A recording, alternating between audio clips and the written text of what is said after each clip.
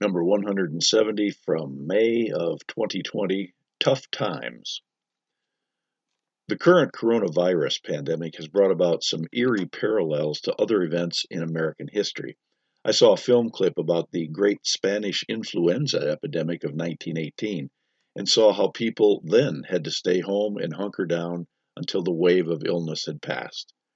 I also remember talking to people like my parents who went through the Great Depression and World War II, and they told stories of rationing gas and certain foodstuffs and tires during the war.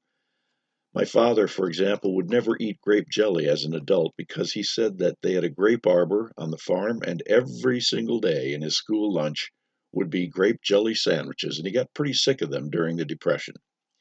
But he added that they were still better than the lard sandwiches that some of the kids had to eat.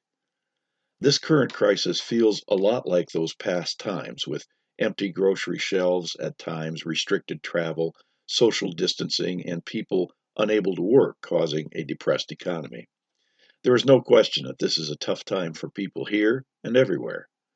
My grandfather used to say, tough times bring out the best and the worst in people. That certainly has been true in this current corona crisis. There are people who are hoarding toilet paper, hand sanitizer, and meat.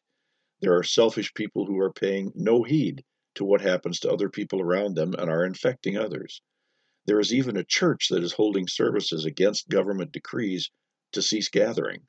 The pastor's rationale is that God will protect them.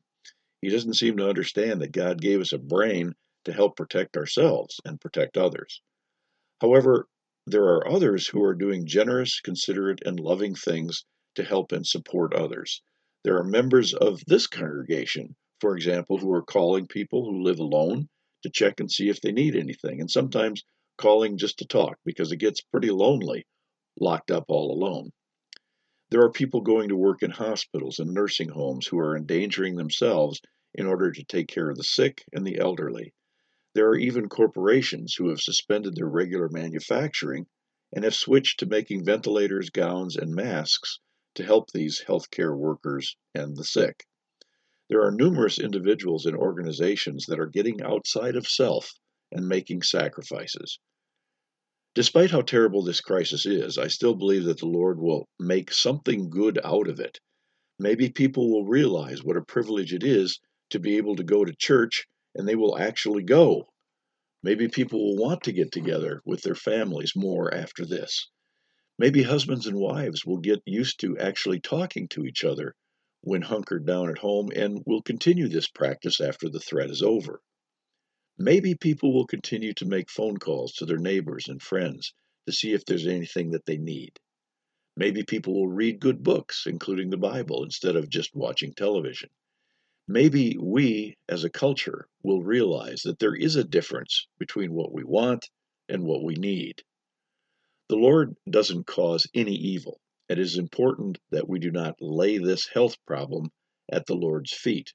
This is the work of the forces of evil that regularly trade in sickness, heartache, and death. Neither does the Lord necessarily need something evil to happen before he can bring something good to us. However, this is another opportunity for the Lord to do what he does best, and that is to take evil things and turn them around and bring something good out of them. We have just celebrated Easter Sunday. We were not able to get together and sing our hosannas and smell the Easter flowers and hear the gospel message that he is risen indeed. But I hope we were together online and in spirit to celebrate this high festival of the church year, because this is the best example of the Lord taking something bad and turning it around to something good. Consider Good Friday to Easter Sunday morning for a moment. Just when the devil thought that he had really done a trick by killing the Son of God, then God turned that around for our salvation by raising him from the dead. I believe that although the forces of evil will always give us a run for our money this side of the grave, still, the outcome is already determined and God wins. In the meantime, he will keep using evil to bring out something good. I am excited to see what this might be.